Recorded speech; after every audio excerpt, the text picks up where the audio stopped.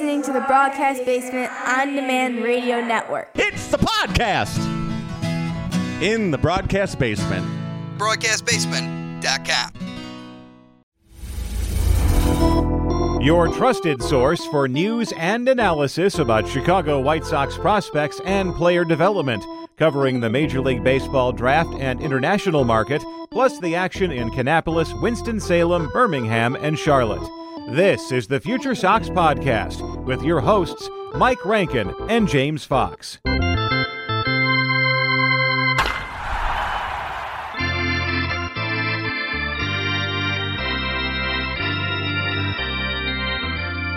Hello and welcome to another episode of the FutureSox Podcast. My name's Mike Rankin. I'll be your host, James Fox, alongside a senior editor at FutureSox, also a part of SoxMachine.com. Now, I'm sure you've heard by now, but we appreciate everybody's support in our transition from going independent to now partnering with SoxMachine.com. Jim Margulis, Josh Nelson, among others, who put out the fantastic product. Go to SoxMachine.com/FutureSox for all of our stuff. I'm at Rankin906 on Twitter. James is at JamesFox917. We have a special guest today on the podcast. We'll introduce him in just a hot second. Before we do that, I'd like to point you towards our Patreon page, patreon.com/SoxMachine. You could sign up there. This podcast, by the way, ad-free on Patreon. So if that doesn't tickle your fancy, check out any of the other offers that we have available within the Patreon. So we really do appreciate it. It helps us grow and continue to do the stuff that we're doing now. Every Tuesday, you can listen to the FutureSox Podcast, and it's been awesome. I really enjoy doing it, especially with James here as our partner. I mentioned James because he was able to land a special guest today, and that's Phil Selig of CubaDugout.com. You can follow Phil at CubaDugout on Twitter. Phil, it's a pleasure, first and foremost, to have you on the podcast because, well, obviously the White Sox dominate the international signing market, and especially within the Cuban range. And, well, you specialize in the Cuban market. So not only just the international class, but specifically, we're going to talk to you a lot about the Cuban players within the White Sox organization, big league and minor leagues. But first, Phil, thanks so much for joining us. Really appreciate your time. Well, thanks for having me. Always love discussing it. And as you mentioned, Chicago is at the epicenter of all of it. So great to see Cubans having an impact in the Windy City. So, Phil, you're the founder of CubaDugout.com. You do everything. But what's interesting about it is you go out of your way to gather video and travel to Cuba in person. You told us that you traveled early this year in January and February, but you're based out of Canada. What motivated you to follow this niche, and what are some of the challenges that you face considering you're based in Canada and you're following all these Cuban talents? And obviously Major League Baseball is littered across the United States, but I mean, this is like a global thing that you're taking on. What are some of the challenges that you're facing covering this specific niche? Yeah, so first things, I mean, I'm a lifelong Major League Baseball fan and still am to this day. So Cuban baseball has definitely become a great supplement to that fandom. And so, in Canada, we have some inherent advantages. It's much easier for us to travel to Cuba. And so I guess my journey started about a decade ago, and a good friend of mine that I actually played baseball with had been trying to get me to come along. He'd been going since the mid 1990s and kind of stumbled onto baseball there. And finally my vacation plans sort of fell into place where it worked out. And I always like to say, the first time that I went there and went to a game in Cienfuegos, Cuba, I was both overwhelmed and underwhelmed. So overwhelmed in the scale, the stadiums themselves in terms of the scale and the buzz and everything feel like you could be at a AAA game, a major league game. Underwhelmed in terms of some of the amenities, but in many ways it's like being in a time machine. So it's very cool that way. And kind of what tipped off everything for me in chatting with some locals before heading to the game was the amount of knowledge that they had of what was going on in the broader baseball sphere, despite how tough it was, especially at that point for information to get into Cuba. But was told to be on the lookout. One player who had just left in Yasiel Puig, and one player that I'd be seeing that night in a name that's very familiar to I think everybody listening, in Jose Abreu. What did you know, I guess, at the time when this is after that, obviously, when Jose Abreu came here, and then, the whole thing about eating the passport, that was pretty prevalent here. So, whatever you remember about that, but then also how important was that signing for the White Sox, essentially like leading them to, I think many of these other signings that they were able to do successively like after him. Yeah, absolutely. And you know what, you look at it, the pivot point is probably the 2006, the World Baseball Classic. And the White Sox are actually still on the vanguard of some of that, because I think the first player that really came out of that group that took that chance and left was Alexei Ramirez. And so whether or not that opened up the eyes to players as to the fact that they could compete at that level, but also that the risk was becoming worth it. There's a little bit of chicken and egg in there. Obviously we saw players defect during the 1990s, but it was largely pitchers, and I don't want to discredit the impact that they had, but we didn't really see any superstars during that point. And to that point, paying for the National Series and playing in Cuba was still paramount. So, but the World Baseball Classic and that access to agents to start getting into more guys' ears, but also some shady characters. And that's the underbelly of all of it, that at least for a period, it seems most of that has been ameliorated, but at least for a period, a lot of these players were risking, their health, risking not being able to see their family again. And as you mentioned in the Abreu story, which has been documented through court filings, that basically being extorted to get on their way out. So that being said, Abreu on the island at that point was larger than life in both in stature. He stood out literally, figuratively, and his performances both for Cienfuegos and for the national team. So I think it was more just that combination that as he kind of came of age there, the erosion, seeing player after player that he kind of either may have played with both for the national in the national series and for the national team, seeing that they were getting out and seeing the contracts that they were signing, and then just kind of enough voices around making it to the point that this is something to consider. Phil, you mentioned Alexei Ramirez, and James and I talked to Maria Torres of The Athletic, specifically focusing on the Dominican Republic and how difficult it is for players to really be on their own, I guess, because when they compete, obviously scouts are essentially claiming these types of players at 14, 15 years old, and they're working behind, the backs of the players and trying to make deals with agents or to sell their services. You talk about the shadiness going on. That happens across the international market, specifically within the Dominican Republic. And I'm just wondering how much of that is actually going on within Cuba as well, how different it's been since you mentioned the Alexei Ramirez trek to the United States. Yeah, we've seen some big changes, and some of it was driven by policy, by spending limits. Some of it just based on reality of the amount of talent. So, Luis Rober is probably the last true big bonus player before they change the rules, and also probably one of the last players that we're going to see that, even being as young as he was, had extensive experience in the National Series when it was closer to its apex. What we're seeing right now is a mix between younger players that basically it's very similar and to the Dominican, and probably are being first discovered in the Dominican. So kids that are getting out at 14, 15, 16, and that pipeline similar to, as mentioned, to the Dominican or Venezuela actually has some similar paths as well. And then what we do have currently, and kind of we saw last September, a record number of players leave during a U23 tournament in Mexico, and one of those players we'll discuss later that just recently signed with the White Sox. So a little bit more mature, that those kids that are between 19 and 23, they're the guys that are falling under more of this conventional international signing period. But even then, with the sheer amount of talent that's out there, the pressure has been downwards on the signing bonuses. But I think for a longer term, what we're going to see, unless there's major intervention, or either the advent of an international draft, which has been proposed, or the revival in some form of the deal from 2018, I think what we're probably going to see is more of the kids just getting out younger and younger and training in the Dominican. And, I don't want to say they're going to lose their Cuban identity, but there's some level within that they'll almost feel more like a Dominican prospect than a Cuban prospect. Phil, I know you've been over there a bunch of times. How is like the fandom for, I guess, like everyday Cubans that maybe are interested in baseball? Like the White Sox have a storied history with Cuban players, obviously dating all the way back to Minnie Minoso.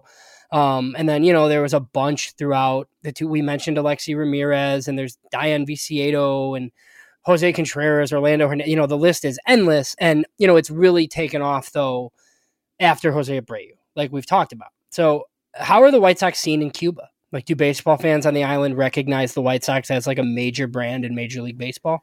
So I don't know if there's as much allegiance to MLB teams, and it is definitely hard for Cubans to get that coverage. They do find a way. So in individual conversations, when I talk to people, they're familiar with all of the players and where they are. The reality is most aren't going to be able to follow that day to day. And so to tie that into what their baseball fandom looks like, it's still passionate, and it is tougher for them. I mean, it's the past 2 years have been tough the world over, but especially for Cuba, where effectively most of that tourist dollar, which they rely on heavily, has been cut off. Without being flippant, scarcity is always a thing, but it's been an even bigger thing, down to, I guess maybe in this anecdote. So they did manage to play the 60th Cuban National Series, which started a little bit later in, I think in September of 2020, and ran until April of 2021. But they were playing in front of empty stadiums due to electrical concerns, energy concerns, was playing all day games. And as much as they do have national broadcasts, they weren't able to show all of the games. So, it was tough for a lot of fans to really engage with what their team was doing. So, they've made strides in other ways. So the Cuban National Series, the 61st Series, is going on right now. Their playoffs are about to begin. So fans were welcome back, and they did come back largely in droves. They're trying to do more to get those television broadcasts out. Again, they're missing out on some of the key primetime broadcasts, but some of the stadiums did have their lights repaired and, do have enough energy for that. So the Cuban baseball fan increasingly is just like any other fan in Canada or in the United States, whereas you have to give them a reason to care about the team. But when you do, they do come out, and it's a vibrant experience. It's it's electric. They basically have live bands, which you don't want to necessarily sit in the row in front of them, and you might not want to spend 9 innings within earshot of that. But luckily, as a photographer, when I'm there, I have a tendency to move around the stadium anyway. But it's electric. But there is definitely a breaking point for the fans if they feel that the product on the field is not as good as they'd like. So, the White Sox did not sign Yoan Moncada when he came over the first time. He signed with Boston for a big bonus. You recently did a great story on your website, and I retweeted it. Just, the White Sox acquired him in the Chris Sale trade, and he was already in Boston at that time. But, his path out of Cuba is absolutely fascinating. And we heard some of that stuff when the White Sox got him, like some of the David Hastings stuff, and it was like a little bit weird. Can you give the listeners some details on that? You don't have to go through the whole thing, but I guess like maybe Cliff Notes version on the path was super interesting and how tough it was for Moncada to get here and what he had to go through to do so. Yeah, absolutely. I mean, it's very unique, and I tried to make a point of making certain that everything that I touch on in the video is what's on the public record, because it seems like a few of the people involved are a little bit litigious, and so that's a through line through all of it. What we do know is that in 2013, kind of like I said, at the same time when a lot of the defections were happening, Cuba always plays in some lesser known tournaments in Holland, and one was the World Port Tournament, and so Moncada joined the squad, but at that point is 19 years old, had just spent his first season or a little bit of time in the National Series, and really wasn't wasn't a huge name, and the prospecting in Cuba at that point wasn't as big a thing. So, as is regaled through some established writings, the late Peter Bjarkman wrote extensively, and he was there in person. And an acquaintance of mine who he references in that, a Brit friend, Gavin Owen, were there, have attested that during this tournament there were a couple young ladies that stuck out like a sore thumb, and one of them proved to be Nicole Banks,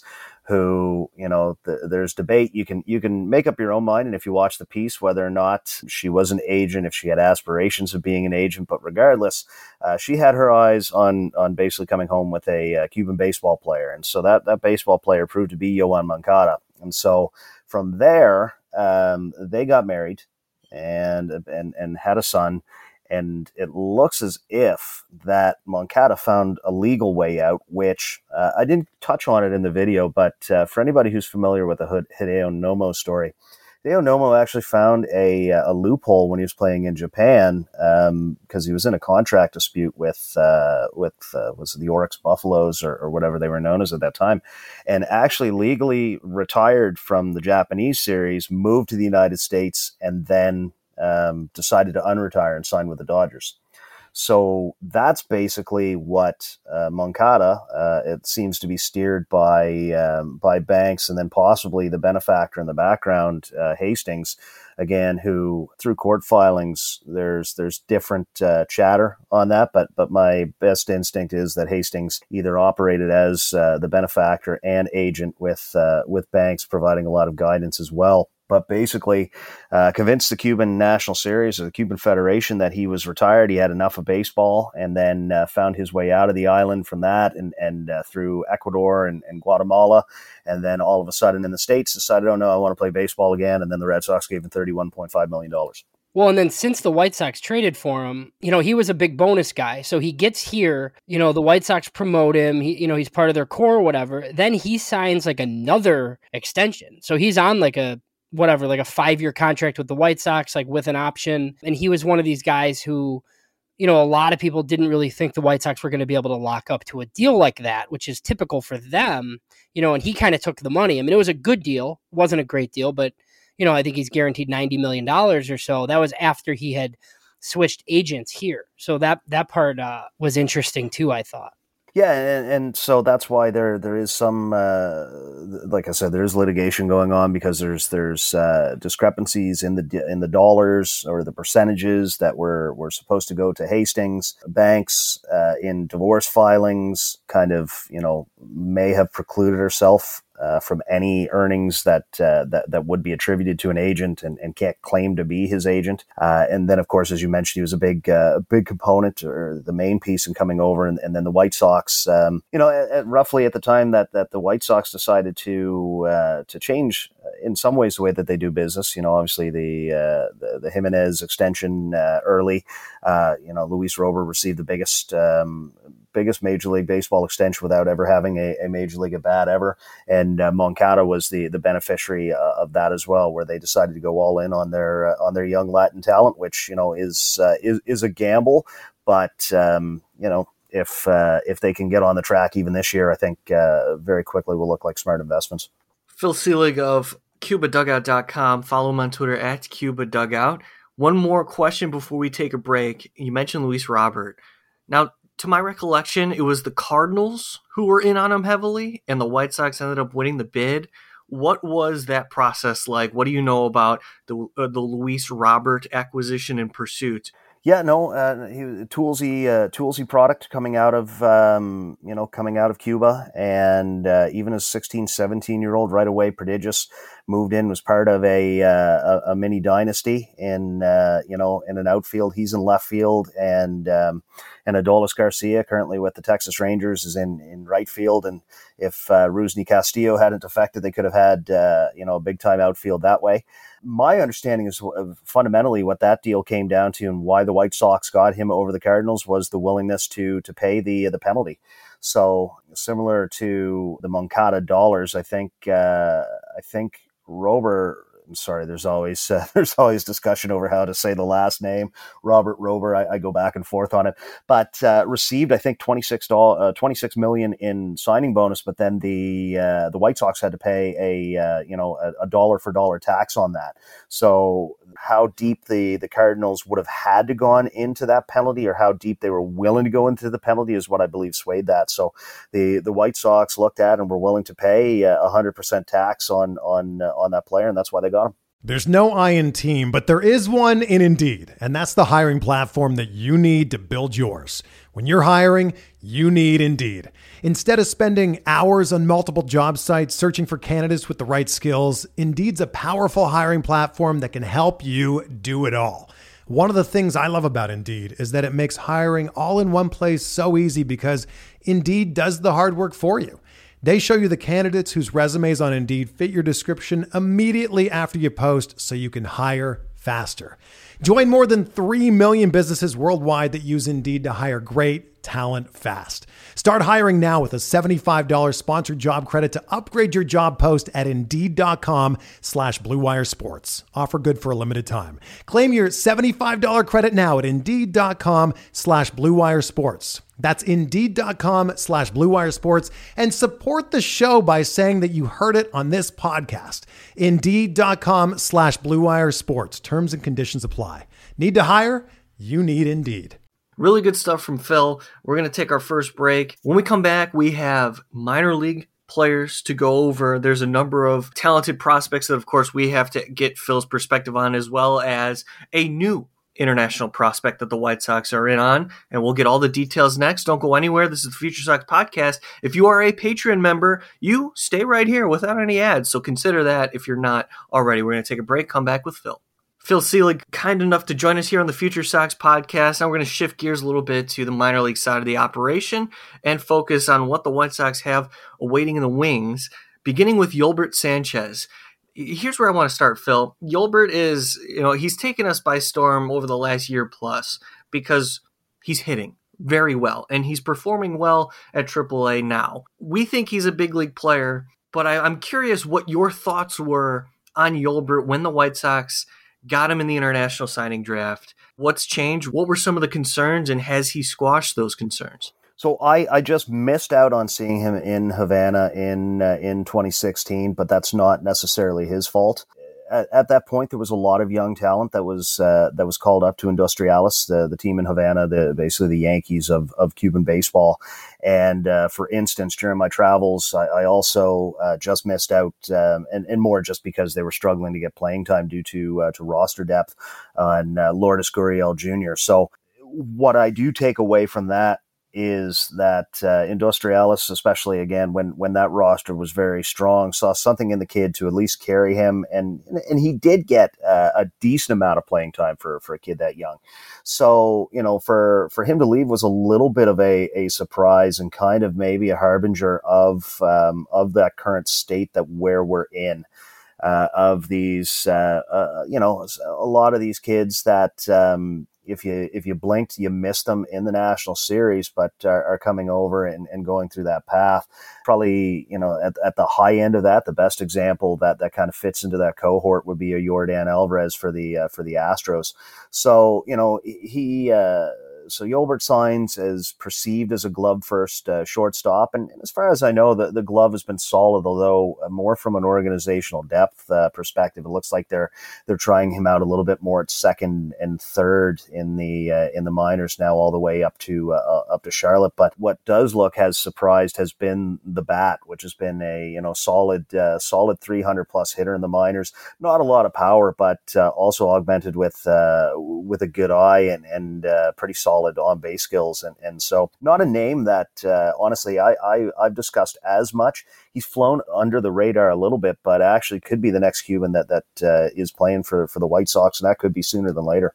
So two more names that obviously get lumped together. A couple of outfielders, Yoelqui Cespedes and Oscar Colas.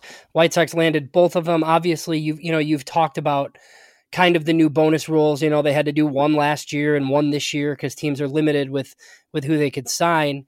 Who do you like better out of those guys? And then had you seen either of them before? Yeah, so very familiar with Cespedes. Have seen him up close and personal, and occasionally do have some interaction with him. And going back as far as 2017, Colas more from afar, and more just from compiling a lot of the video that's out there. You know, as you say, they are kind of bulked together, and in a regard, I can see where they're similar. In another way, they're very, very different. Increasingly have thought about this and the potential path for them, that, you know, there is a lot of buzz or a lot of hope that one or both will be stars. I look at more paths if that doesn't happen, or, you know, ways that if one projection doesn't work, you know, how can they hit a roster and stick? So to that end, I think that Colas, you know, if his bat takes off as more of a slugger, I think is, could have that star potential, but at the very least, you know, playing a corner spot, not hurting you. He's not a fantastic athlete that way, I don't believe. You know, I know that they're trying him out in center field, and you have to figure out if that's the case, but could be, you know, a cornerback first base option. As time has gone on, I see both in his swing mechanic and potentially in what he does is sort of a Cliff Floyd type of player. Whereas Yoelqui Cespedes, probably has more tools, but not necessarily any that jump out at you as much as that big left-handed bat from Colas. That being said, I could see a path again that if Cespedes doesn't take off as a star, you know, has probably enough skills that he can, you know, play all three outfield positions and, you know, play center field regularly. And you know, maybe if he doesn't make it as a star, could stick on a roster as a fourth outfielder, being a little bit more versatile that way. So, you know, we've seen some good stuff out of both of them so far. Colas, you know, at Advanced A is doing everything that you hope he will, and is going to force a promotion. Cespedes is a little bit slower, but, you know, if you dig into his numbers, they're good. You want to see a little bit more. You want to see a little bit more patience, but you know, I think that both of them could be at least pushing for a spot in spring training next year. Or, you know, it does give the White Sox, who are in win now mode, some tools to shop around if they choose to go that way. You know, this might put you on the spot a little bit. I'm going to ask you to speculate. We've kind of talked about this, but once the bonus pool structure kind of changed, like the White Sox as a large market club usually have between $5 and $6 million to spend per season. So, you know, these guys are getting in the $2 to $3 million range to sign, and that's just as a bonus. And then they go into the minor league system, you know, just like a minor league player. We saw Luis Robert and Yoan Moncada get these huge bonuses, and I don't think these two players are that caliber. But what do you think? Like, under the old system, what is an Oscar Colas getting on the market? Yeah, no, that's a good question, and it is tough because, as I said, there's been a big change. I mean, you've got Colas and Cespedes are closer, I guess, in terms of that development path to, and I'll throw out, you know, an Abreu, a Yuli Gurriel, but they're not fair either. So, you know, those were fully formed, you know, mature products that came over, and it was just a matter of, what do we think of the Cuban League, you know, and the adjustment to Major League Baseball, not as much as what do we think of this player. So, you know, under these rules, I mean, that suppression is big. You know, would teams have gone 10 million on that type of player if we had the old rules? I think would, you know, it's probably fair. Yeah. So I agree. I don't think, and I hope they both prove me wrong. I don't think they're in that Abreu. I don't think they're in that Yuli Gurriel. I don't think they're in that Robert category, but that is no slight for the sake of those are two of the greatest players ever on the island, with Robert, who could end up having the greatest career of any Cuban ever. Phil, I want to take you to Jorge Vera. And this has been a process for the White Sox dating back to when they acquired him. He had the visa issue, so the White Sox lost a year development in 2020, didn't get him over stateside because he didn't establish residency when he signed the contract to join the White Sox. And in 2020, we all know what was going on in that season, all the difficulties stateside in the first place. But then you get to 2021, they gradually pitched him in the Dominican Summer League. He dominated, but, you know, only 20 innings or so. So nothing too much to hang your head on, except the fact that we saw velocity, and we saw a second pitch that was very sharp. Now we get to 2022, at least us here at FutureSox, we're expecting him to come stateside, hopefully get into a regular rotation, and maybe pitch at a full season affiliate, maybe Winston-Salem, because he's turning 22 in June. However, early in the spring, he has the lat injury, and we have still yet to see Norge Vera pitch in a professional game stateside for a minor league affiliate with the White Sox. What is your opinion of Norge Vera at this point, considering all that I just said, and what are your expectations for him moving forward? So the pitching has definitely lagged behind the hitting in the past few years. So, which is again, I mean, we're going back 25 years for the purposes of this, where the original impact players coming over from Cuba were all pitchers. And outside of, perhaps Aroldis Chapman, there are some young arms, Aroldis Chapman and Raisel Iglesias for the Angels.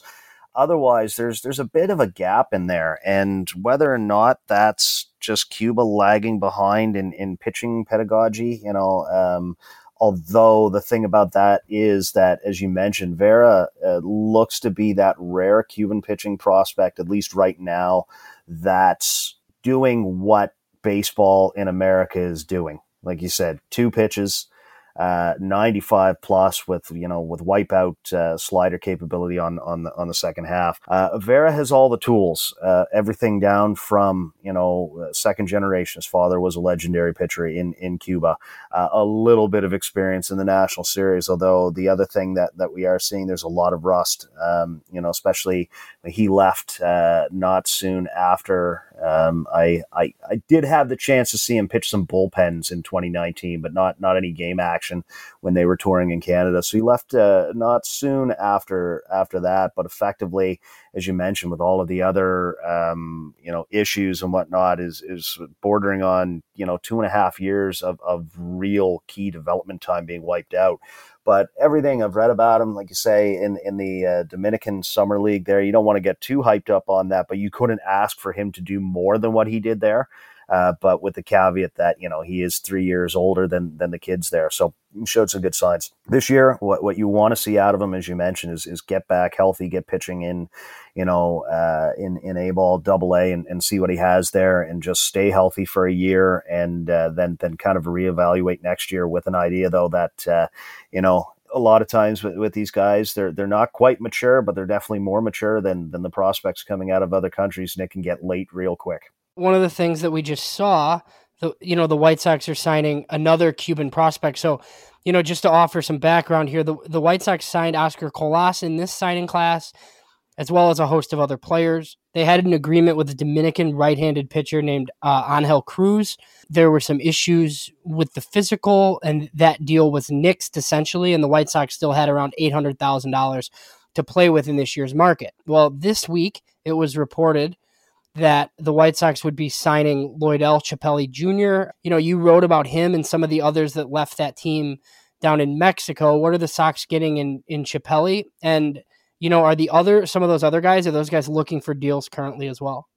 Yeah, absolutely. And so that's why this is a very, very strange signing period. I won't call it 2 jammed into 1, but based on the timings, maybe it's 1.5 jammed into 1. And so I view it through some of that lens that, as mentioned, there's more talent available right now than there typically would be. Twofold, again, because of the whole COVID changing the dates around, but also with the high profile, the number of players that kind of made themselves available. There were more than usual at this point. And so, for a Chappelli who, it's not probably, we've already touched on a level of maybe those strata of Cuban prospect. Now, same thing for him. He's second generation star, has had success, was the rookie of the year a couple of years ago, has some nice tools. And basically, I think where the market has gone, the White Sox, with their history and with their culture, looking to say $500,000 for a flyer on a kid who was the rookie of the year in the Cuban National Series. Why not? And so it strikes me as probably one of those deals that fell into their lap. For some depth here, good Solid contact, left-handed bat. I won't call him fast, but he's quick. In the outfield, he's solid, and you get him into a development program, you'll see what you can have, what you have there. I want to be careful with this comp because it's more based on kind of his stature and swing approach than necessarily some of those other ancillary skills. But thinking about it, Dave's looking at seeing a lot of Juan Pierre in him, and so could you develop him into that type of player? But just want to be careful. He doesn't necessarily have that speed, but basically, could you turn him into that high contact kind of table setter? For $500,000, and again with the sheer number of Cubans, or phrase this way, if the White Sox, if anybody knows how to develop that type of player, it's the White Sox. Great insight, Phil. As we let you go, I got one more for you. I think James has another. Go to CubaDugout.com if you're enjoying this conversation, and follow along what Phil is working on throughout his life, because this is unique, one of a kind insight. We have him here on the FutureSox podcast. We're huge fans of Brian Ramos. Are you? And what do you know about him? What are some of your expectations moving forward? Is this going to be a White Sox for multiple years at the big league level? Well, so now, there's a player that kind of flies under the radar, and for partial for good reason. I mean, like I said, when he signed younger than a lot of previous Cuban talents had, and so what you're going to see with him is this is going to be a kid that's going to have developed more in the States than in Cuba. I always wonder about that, is if there's a nature versus nurture, or to some extent, again, with all of the changes, if the players that we saw come over at first, and again, like the Abreu's and of the like, that basically were playing at close to a professional level for close to 10 years for no money. The money didn't really change them, and that's why you saw the skills kind of transcend and come over. So these younger players, though, same thing. They're maybe not getting as huge a bonus, but they're developing in this system. So, it's, are they going to put into the work? Are they going to make the adjustments to life in this different country? But do they, when you look at the age that they are and how they're, kind of becoming men at that point, are they going to remember much of what happened in Cuba? So, kind of a long-winded way to say that with Ramos, the report card for him is what we see in the here and the now. And for a kid that's, he is 20 now, but has been in the system for a few years, showing some improvements. I mean, just looking at some of his numbers right now, I know he's with Winston-Salem, showing some good things there. I actually saw James post the other day of something that might be more interesting in terms of the potential upcoming 40-man crunch with the with the Rule 5 draft. Just looking at where the White Sox are currently, and again in that win now and some of that pipeline, I wonder if he's the type of player that they might end up losing in the Rule 5 draft, just because is starting to turn that corner, but won't necessarily push for a major league spot, or the White Sox don't really have that room for him. So sky's actually, I won't say that. I won't say the sky's the limit. I think he looks like a good young prospect, but again, from a little bit of a different breed, just based on how that signing world has changed than a lot of the Cuban players of the past. Phil, thanks for the time. Couple things, I wanted to ask before we let you go. You kind of talked about what Cuban baseball is currently like, and kind of like the shift that you think is coming, where a lot of the younger guys may end up, in the Dominican and stuff along those lines. But we heard a couple of years back that there was going to be an agreement between the United States and Cuba, on the federal level. And, I took it as like some sort of posting system that would be similar to Asia. And then that was obviously like nixed by, who was in charge of our government at the time. So can you explain, I guess, what happened there, what it would have looked like? And then I guess just like the issues that's caused for like some of the players that might have been banking on, being able to come over there and just like come play baseball here. Yeah, I mean, it should have surprised us that the politics got involved when that's all it's been for 60 years. So I'm not gonna point fingers at either side, just to say that that's very complex. The U.S. has a hand in it. Cuba has a hand in it. But basically, if we look at what the proposed structure was, very similar to Japan. Basically, players could have been posted when they reach the age of 25, having 6 years of service in the Cuban National Series. So that was struck down for over some legalities, which, should we really be that surprised? I look at it through a little bit of a different window these days. That and I don't ever want to be accused as an apologist. That's not what this is. But if positive for me is that at least the Cuban Baseball Federation has softened their stance, and they seem to be the ones that are pushing more for an agreement to happen. Now, is that going to happen for the sake that Major League Baseball seems to have their cake and eat it too these days? They're getting the players younger and younger. They're paying them less and less. And so, there is a level where, of course, they're going to focus basically on their enterprise. But, as much as Cuba's producing, maybe more talent than it ever has, as much as it's not, maybe it's not as much superstar talent, but overall the amount of Cuban baseball talent is immense.